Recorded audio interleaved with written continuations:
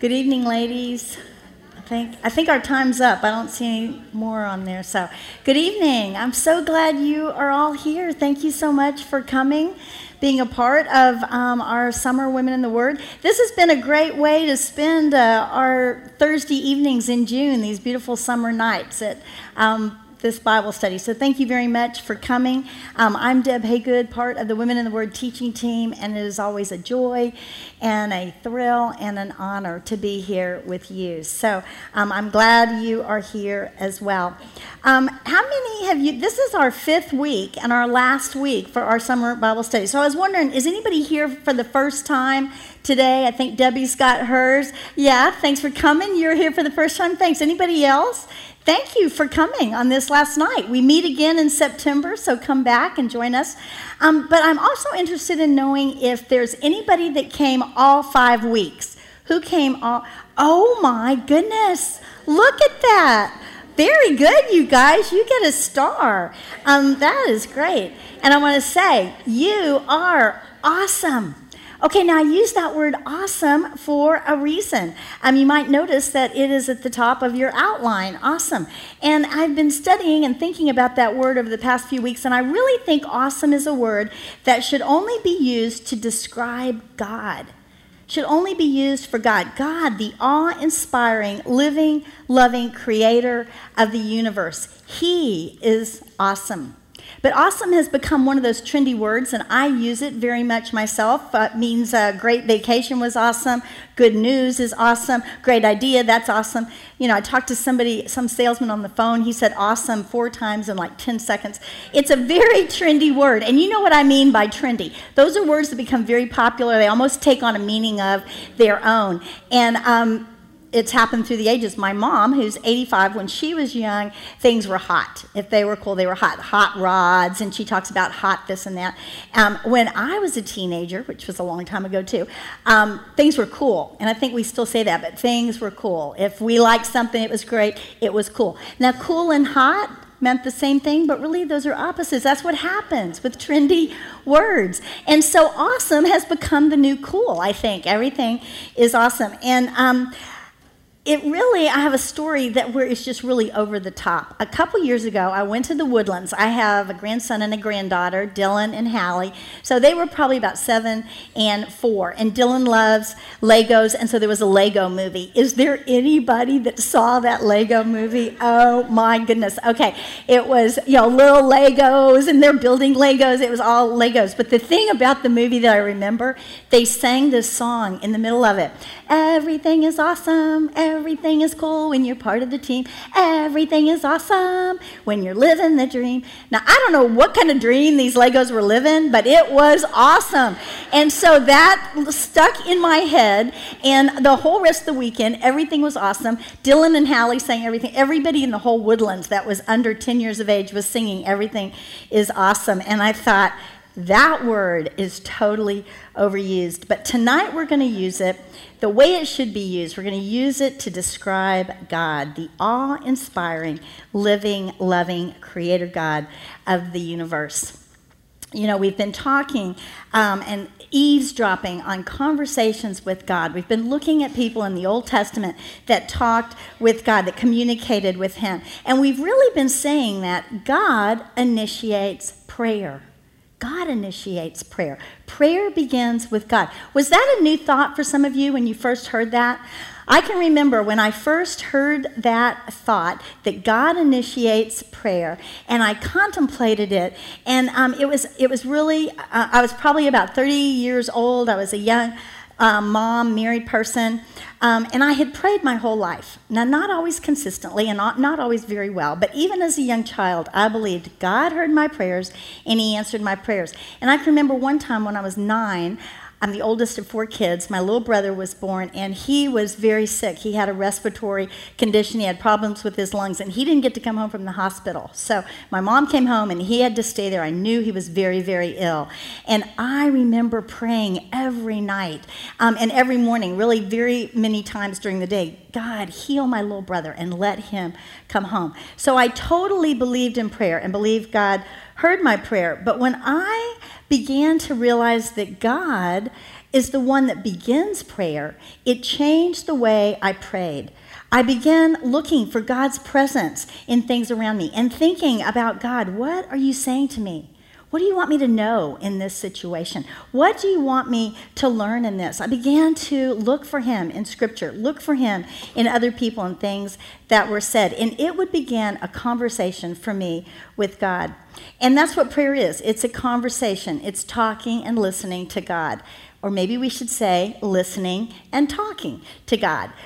Because God initiates prayer. So how does God initiate prayer? We've looked at several different ways these over the last 5 weeks. First week, we saw God talking to Moses. And Exodus tells us face to face. He talked to him face to face as a friend talks to a man. And we saw that long discussion and conversation back and forth between Moses and God. The next week, we looked at David, King David. And you remember that story. He had committed adultery and he had committed murder. And God spoke to David through the prophet Nathan. And Nathan comes to him and he tells David a story about a man with a lot of sheep who takes another man's one and only sheep. And David's outraged. And he says, well, that's horrible. That man should be killed. And Nathan looks at him and says, you are that man. And David knows that that is God talking to him. And he begins to pour out his heart to God in confession. Then the next week we looked at Hannah. And Hannah, God spoke to her through her situation and in her pain. And so Hannah goes to God, pouring out her sorrow and her longing and asking God for a son. And then Hannah is comforted by God through the words of Eli the priest. Last week we looked at Daniel, and I love the prayer of Daniel because God speaks to Daniel through his written word, just like he speaks to many of us today through his written word. And, Daniel was reading the book of Jeremiah, and he reads that the Babylonian captivity will end after 70 years. And so Daniel's in the middle of the captivity, looks at his calendar and thinks, hey, 70 years is almost up. And so that word leads Daniel to go to God in prayer. And he begins this heartfelt, beautiful, God-centered conversation with God. And that brings us to tonight. And we're going to look at Job's prayer. Job's prayer that begins with God revealing himself to Job. And that brings Job to an understanding that God is truly awesome. And then at first, Job is speechless. We're going to see he can't even speak. And then he goes on, and we're going to eavesdrop on Job's prayer of worship. But before we get to that prayer, we need to talk a little bit about what's going on with Job. Some of you may know the story. And we're going to talk about it just so that we can catch up to that point. Job is a very interesting book in the Old Testament. It's a dramatic book. It has people entering stage left and stage right, and right in the middle is Job. And lots of stuff going on. God shows up kind of towards the end in a very dramatic special effects kind of way. And there's lots of long poetic speeches in the book of Job. In fact, only the first and second chapters and the last chapter are in prose. All the rest, which is about, 38 chapters, are poetry. So that's why Alfred Lord Tennyson calls Job the greatest poem, whether of ancient or modern literature. So it is a beautifully written, beautiful piece of literature with a rich vocabulary, lots of metaphors and similes, every subject talked about. We have geography and geology and astronomy. We're going to look at some of that. We have biology and meteorology, all sorts of subjects in the book of Job, beautifully written. But poetry can be hard to understand. So we may avoid reading Job sometimes because it is difficult and confusing. Although it's poetry, I want you to know that it is a true story. It's a true story about a real person. Job is mentioned elsewhere in Scripture. He's mentioned in Ezekiel. It's not on your verse sheet, but in chapter 14, verse 14, Ezekiel talks about Job along with Noah and Daniel. And then on your verse sheet, I have the verse in James. James mentions Job. He says, "You have heard of the steadfastness of Job, and you have seen the purpose of the Lord, how the Lord is compassionate and merciful." I want you to remember that. James calls God merciful and compassionate in this story of Job. So Job is a real person. The book of Job takes place probably in the same time period as Abraham. No one really knows the author, but theologians think that Job might have written the original, and that later it was translated into Hebrew by maybe Moses or Solomon. But what makes Job relevant and important for men and women throughout the ages is the subject matter. Job is about suffering, painful, devastating, intense human suffering, and it is undeserved suffering. And so Job and his friends ask those same questions that we ask today when we're in the midst of difficult, painful times, those times that we don't really understand. They are going to ask those same questions. And so in Job, we come to understand that suffering is a mystery. It is a mystery, and an even greater mystery is how suffering can bring the sufferer into the presence of God in worship and in praise and love and wonder. We're going to see that tonight, that great mystery, how suffering brings the sufferer into the presence of God. In Job's prayer, we learn much about God, and I think it's going to affect how we respond to God.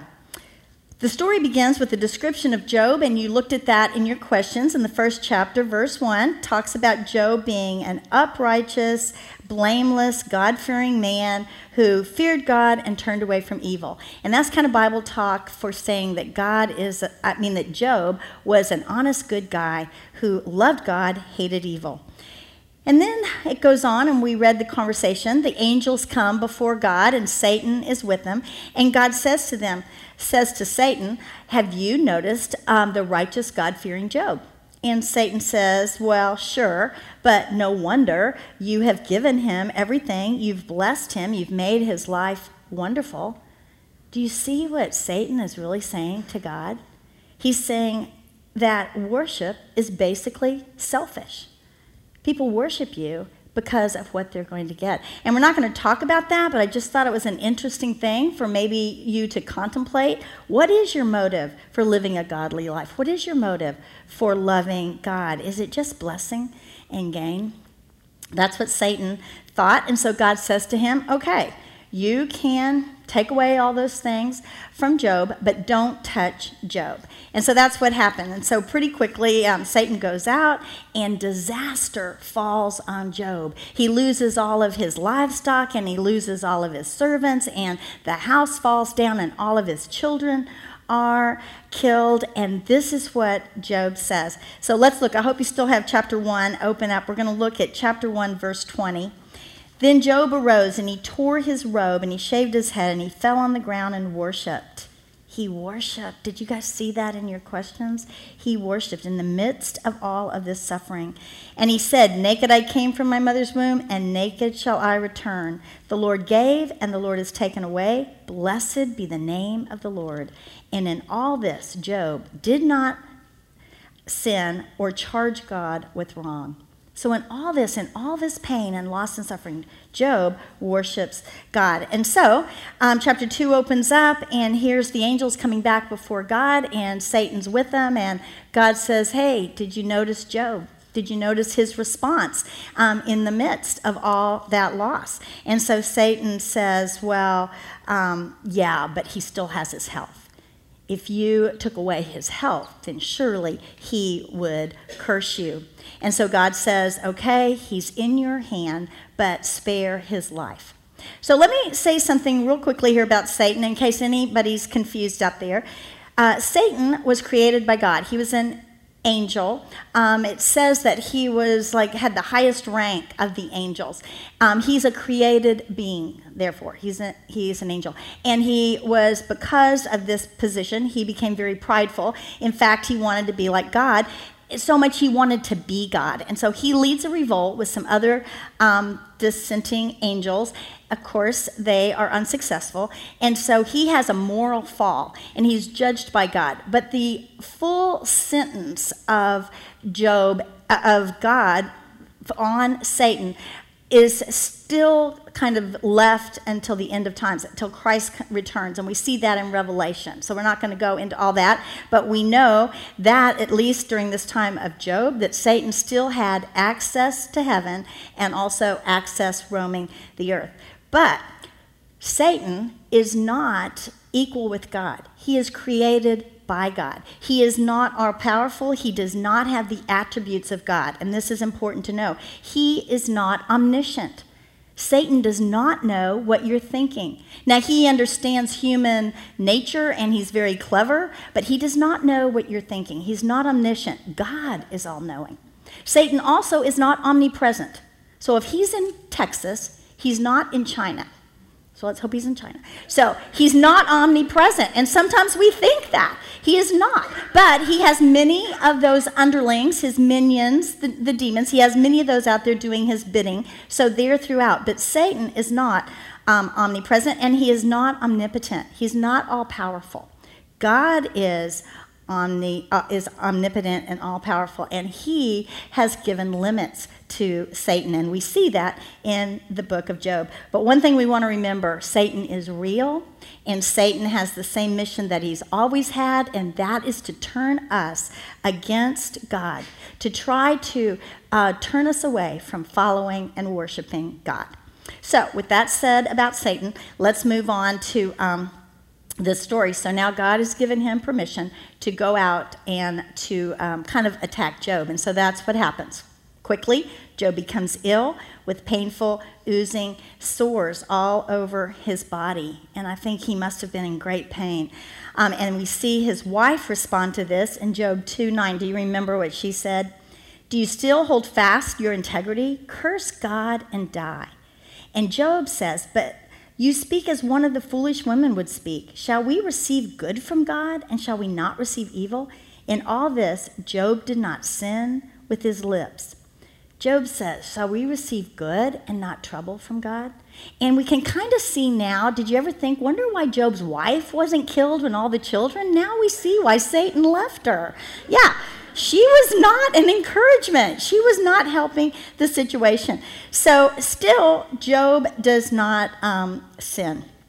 Then we see Job's this is a very important point. Do you get the picture on Job here? This is something that Satan does not understand. That Job, this answer that he gives here, it shows that he loved the giver, not the gifts. Job loved God, not the blessings. Satan did not understand that. He could not understand that Job loved the giver and not the gifts. So at this point, Job is pretty sick, and he has 3 friends show up. They're going to comfort him, and he's so bad off that they sit in silence for 7 days and 7 nights, and that is their shining moment, people, because once they begin to talk, it is downhill from there, because they don't really do a very good job comforting him. They try to, but they use wrong theology, faulty ideas, and they really basically say, well, Job, you must be a sinner that's done something really wrong for this to happen to you. That's what they say to him. So instead of comforting him, they condemn him. And then Job is left with trying to defend himself and trying to show that they're wrong, and everyone really just ends up asking, why, God? And it's chapter after chapter, and this is beautiful, poetic, but it's almost exasperating because they don't know what we know. That God and Satan have had this discussion. They don't know that, but they think they do. And so the one thing that we can learn from this exasperating discussion of dialogues is what not to do when we go to someone that's suffering. One thing we don't want to do is act like a know-it-all. Act like we understand what's going on with their suffering. We probably don't. In fact, very probably, we do not know what's going on. We do not have the big picture. God is the one that sees the big picture. It's really past our human understanding to really grasp why somebody else would be suffering. Only insight from God can provide any meaningful understanding of someone's suffering, someone's pain, and someone's loss. When we understand that God sees the big picture and that we do not, our faith can grow in the midst of those hard times. So the friends did not understand that, and this discussion goes on for many chapters, and then God shows up in Job 38. So let's turn back to that, and we're going to look at God, and he is going to show up in a mighty way. Now, ultimately, he's going to vindicate Job, but first he wants to bring Job to a right understanding, to a deeper, more intimate understanding of who God is. So let's read, starting with verse 1 in chapter 38. Then the Lord answered Job out of the whirlwind and said, okay, now let's stop right there because I want to see two cool things. The first one is, here's God. He is in a mighty blowing storm. It's probably violent. It's a whirlwind. God speaks to Job out of that. That would probably get Job's attention. So the first thing that this conversation begins with this mighty visual picture of this storm that God's speaking from. The second very cool thing you see here when it says, then the Lord. Now, before this point, every time they talked about God, they used the word God. And in Hebrew, it's El Shaddai. It means mighty one. But here, we see the word Lord. And Lord, that is the Hebrew word Yahweh. And Yahweh is the personal name of God. Yahweh is that relational covenant name for God. And so with this God using this name, the Lord, we see God restoring his relationship with Job as he reveals himself. So let's go on, look at verse 2. Who is this that darkens counsel by words without knowledge? Dress for action like a man. I will question you, and you make it known to me. So you see here, right off the bat, instead of answering Job's questions, he asks questions of Job. And he's going to go on to ask more than 70 questions of Job. And in these questions, he is revealing who he is so that Job comes to an understanding of God. And the first thing he says there, he's talking about knowledge. God has all the knowledge. God is omniscient. Job is not. And so these next things really point that out. So let's read a few more verses. Where were you when I laid the foundation of the earth? Tell me if you have understanding. Who determined its measurements? Surely you know. Or who stretched the line upon it? Or what were its bases sunk? Or who laid its cornerstone? Verse 8 talks about the seas and the oceans. Who shut in the sea with doors when it burst out from the womb? When I made clouds its garment and thick darkness its swaddling band, and prescribed limits for it and set bars and doors. So he's talking about how he set the ocean and seas in their place, and they are within boundaries. He did that. And he said, thus far shall you come and no farther, and here shall your proud waves be stayed. And then he goes on and he talks about other things in nature. And if you go up to 22, it says, have you entered the storehouses of the snow, or have you seen the storehouses of the hail, which I have reserved for the time of trouble?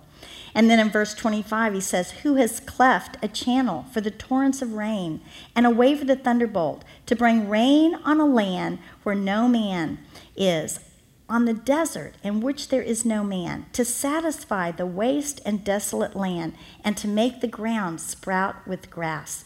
You see this beautiful language here that sometimes is a little hard to understand, but he's saying, I even take the desert where no one is and bring rain so that grass comes up where no one can see.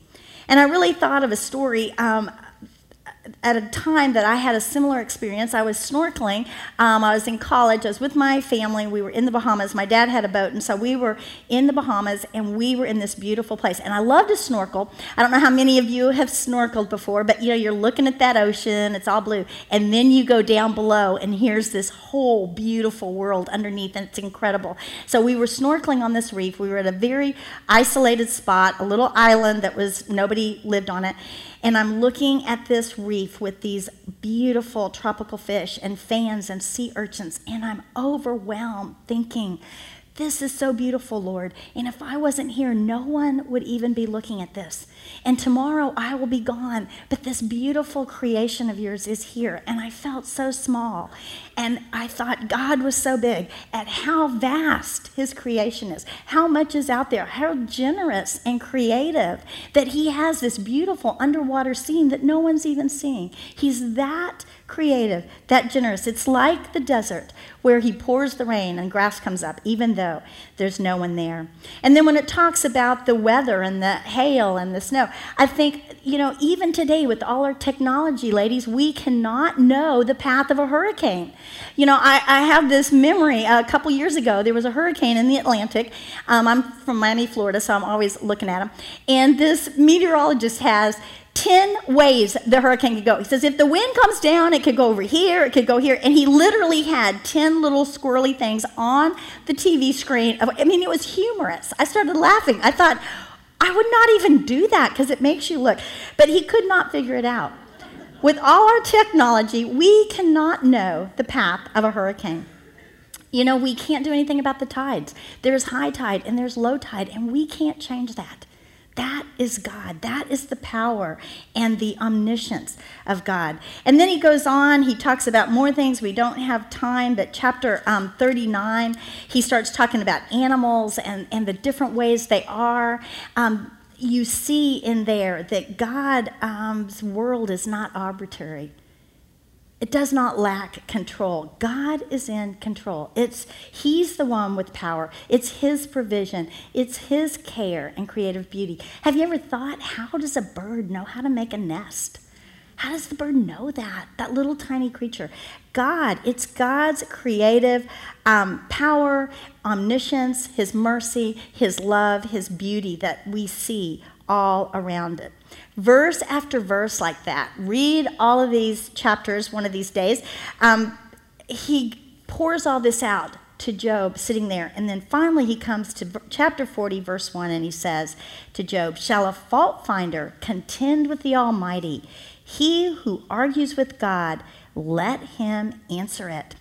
Okay, now this sounds kind of harsh to you, but Job, in his defense of himself, his self-justification, he came sort of close to being demanding of God. In fact, on your verse sheet, I have Job 31:35.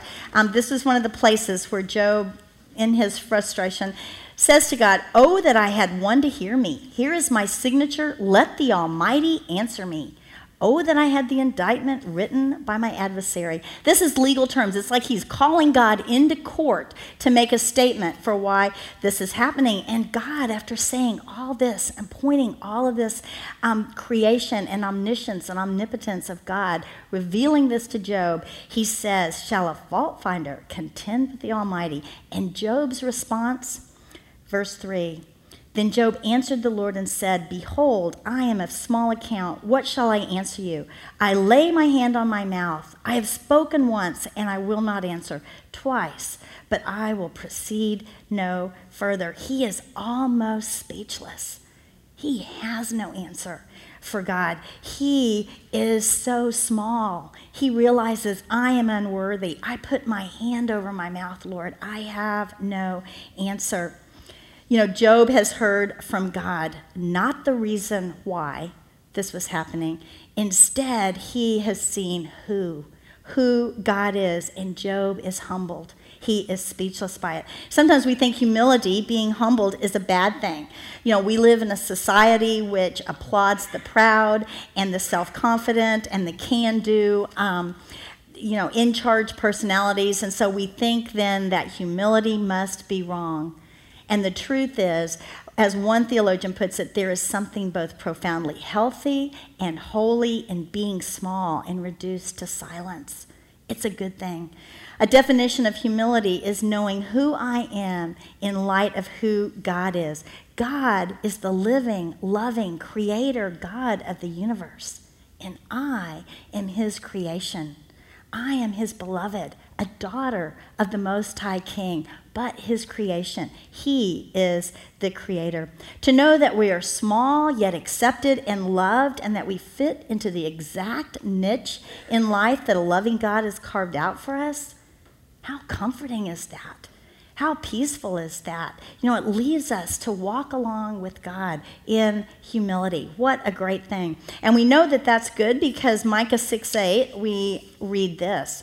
He has told you, O man, what is good, and what does the Lord require of you? But to do justice and to love kindness and to walk humbly with your God. We're called to walk humbly with God. So Job is humbled and he's silent, but God has more for him. So I just want to say, when we have a correct view of God, our complaints can turn to awe and adoration. And that's what God is doing for Job. He's giving him a correct view of himself. So he continues on. He's going to tell him more. Verse 6, he says, Then the Lord answered Job out of the whirlwind, and he said, Dress for action like a man.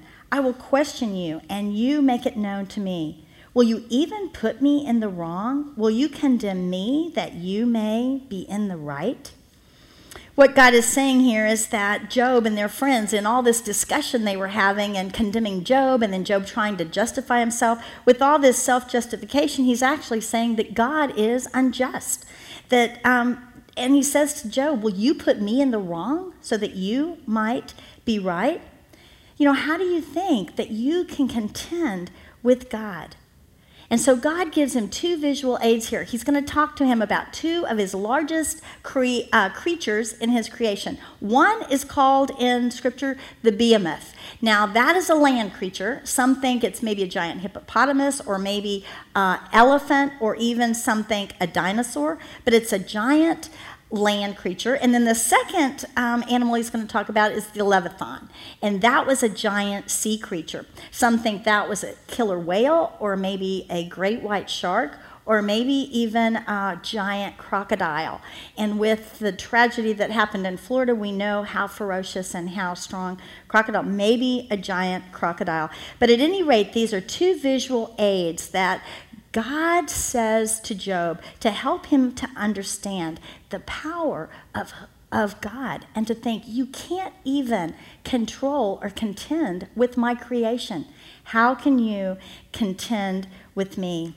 Once again, God's power and his majesty, his sovereign, his wisdom, his justice, his mercy is all seen in these verses.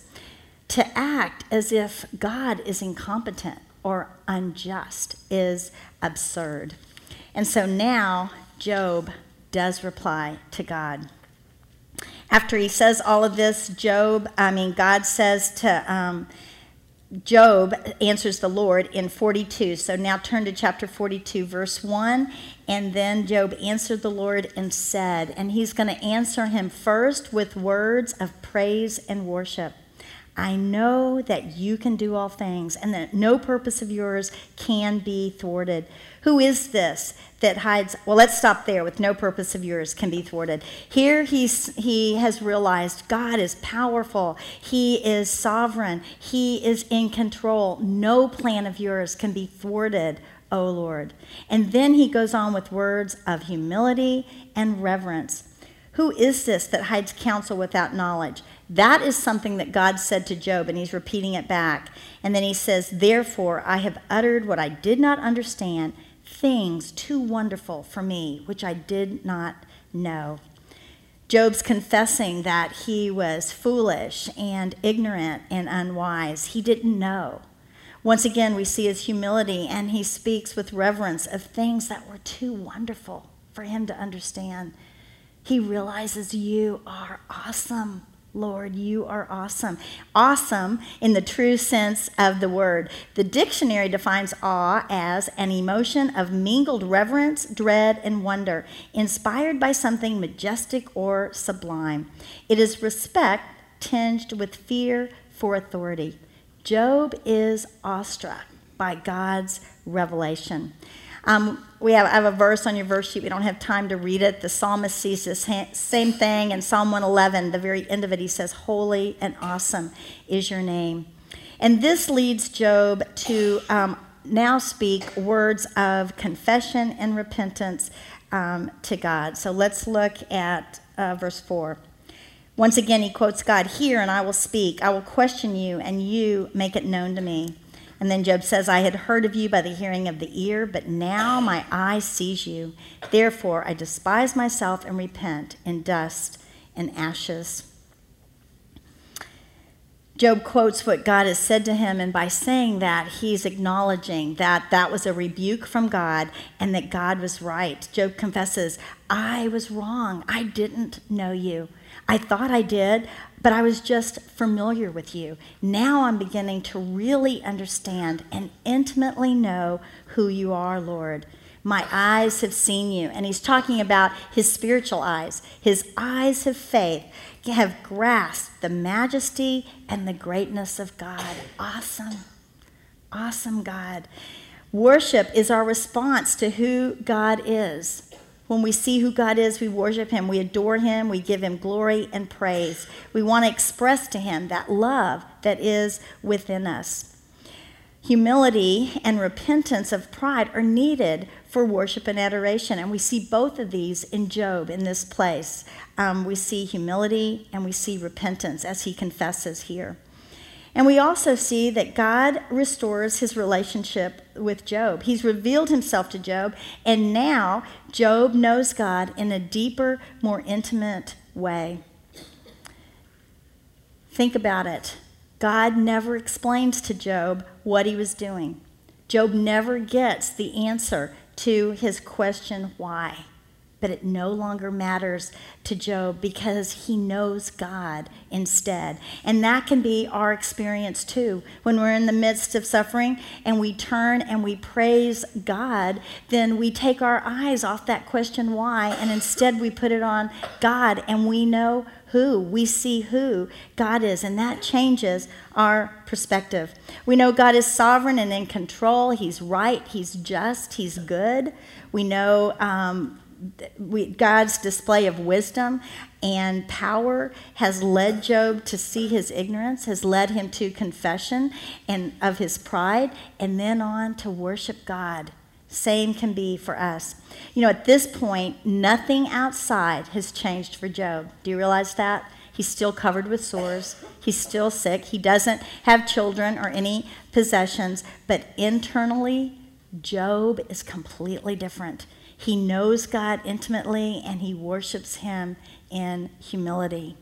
I read a quote just a couple weeks ago on the back of our sermon outlines, and it said this. It was by A.W. Tozer, and it said, God is trying to call us back to that for which he created us, to worship him and to enjoy him forever. Job is doing just that. And Satan has been proven completely wrong.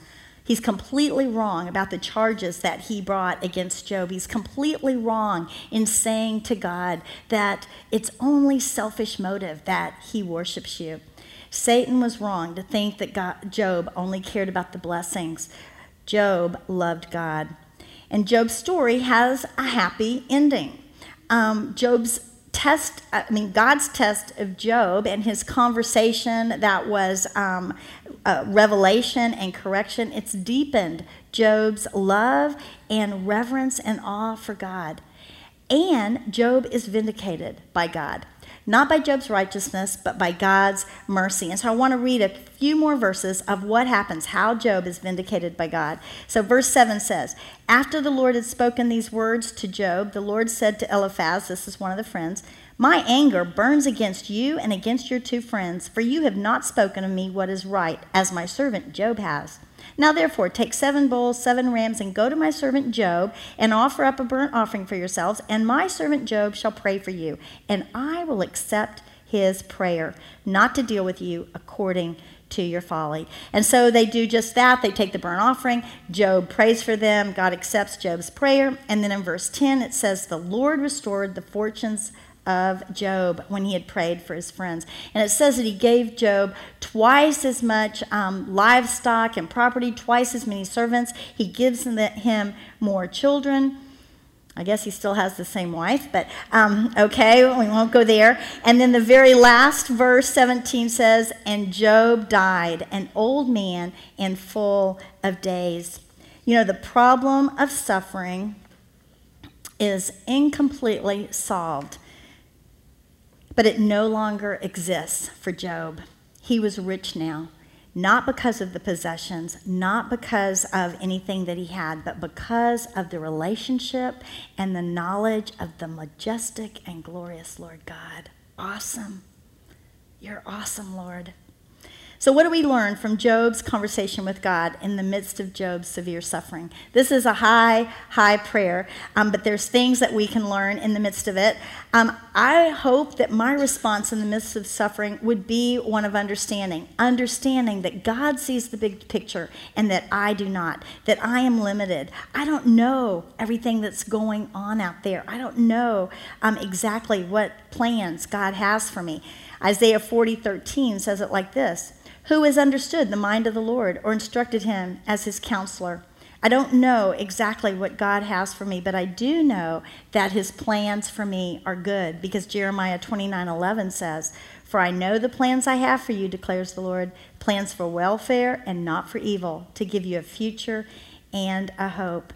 I know God that is in control and that he can do all things. He's powerful. Now, I can ask God why, but he's probably going to answer me with who. He's probably going to say, "Deb, look at me. Walk with me. Follow me." And that's going to lead me to trust. I want to trust God in the midst of my suffering. I want to realize and trust that he has a greater plan for me than I can even imagine. And he has the same for you, because he is awesome. He's awesome.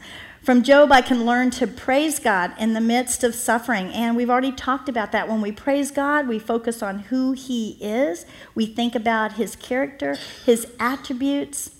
And we know so many of them. He is loving and merciful. He's great and powerful. He's our deliverer, our provider. He's just. He's holy. He's awesome. He becomes bigger as I praise him, and I become smaller. And that's the proper perspective. That's what we want. God bigger and me smaller. That is what builds and develops humility. So, if you get stuck in the midst of a really hard situation and you can't think of anything to praise God for, I want you to go back and read these chapters in Job 38 and 39 and 40 and 41 and consider the world around us that God created. Consider that small seed that grows into a huge, beautiful oak tree, or that seed that grows into a gorgeous flower in your garden. Or maybe you want to go outside and look up at the sunrise. I've got a picture of one that I saw on Sunday as I was getting ready. It was early and I was getting ready to go to work, and there's this beautiful sunrise. And you might want to look at a sunset, or maybe consider a baby. Consider a baby being born. What a miracle that is. God's omniscient. God is all-powerful. Maybe you want to go to the Gospels and read about Jesus. Look at his compassion, his sacrifice, his great love. All of this brings us to worship. Worship is my response to who he is. I read a quote that said, "Worship stems from appreciation of God himself, of who he is, not comprehension of all God's ways." That's very important to me. I like that. I want to say it again. Worship stems from appreciation of God himself, not comprehension of all God's ways. And that brings us back to the mystery of how we can come to know God more intimately in the midst of our suffering. We don't understand it, but we know it's true. Maybe you know it's true from your own experience. Maybe you've been in the midst of a really difficult and hard place, and you have felt the love of God in the midst of it. You've grown closer to God. You've learned something about him in the midst of it. Maybe you know it from others' testimonies. Maybe like the testimony of Amy Carmichael. She was a missionary who went to India at the beginning of the 1900s. And the last 20 years of her life, she was bedridden due to illness. And her books talk about how people came into her room and how she ministered to them in India in the midst of her pain. And she has written how that relationship with the Lord grew deep and sweet and intimate in the midst of that suffering. Or maybe you have a more present day example like Johnny Erickson Tata, who, when she was a teenager, dove into a lake and broke her neck. And from then on, she's been in a wheelchair. How many people she has helped with suffering? Countless people. She's written books as well as painted things with her teeth. And she says she would have never known the depth of the love of God if she hadn't been in the wheelchair. And then there's this story of Job that we've looked at tonight, how through his intense suffering, he comes to know that God is truly awesome. Let's pray. Lord, you are awesome. You are so good and so mighty. And Father, we thank you for these prayers that we've looked at. We thank you that you reveal yourself to us in so many ways through the world around us, through your word, through other people. Thank you so much for these women, Father, and for the way they have come seeking you and studying your word. And I just pray, Lord, that you would bless them in a mighty way. Reveal yourself to them ever more intimately. Father, for that's what we want, to walk with you humbly, knowing you more, serving you better. Father, bless the rest of our summer. Be with us and protect us and bring us back. You are a mighty and awesome God, and we love you. We love you. In Jesus' name, amen.